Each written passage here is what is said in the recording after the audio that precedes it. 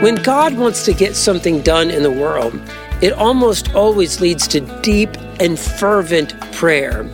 When Nehemiah in the Old Testament found out that the walls of Jerusalem were in ruins and the gates had been burned down, it says in Nehemiah chapter 1, verse 4, that he sat down and wept and mourned for days, and that he continued in steadfast and fervent prayer to the God of heaven. Deep, fervent prayer is one of the most effective things that any Christian can do to result in change in this world. It says in James 5:16 that the fervent prayer of a righteous person has great power and produces wonderful results. If God has given you a burden for an unmet need or an unreached people group, turn yourself to fervent and deep prayer about it.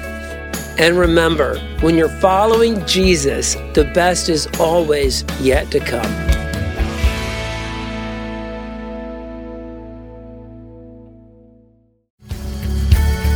Thank you for listening to our podcast. Be sure to subscribe so that you can be notified of our most recent content.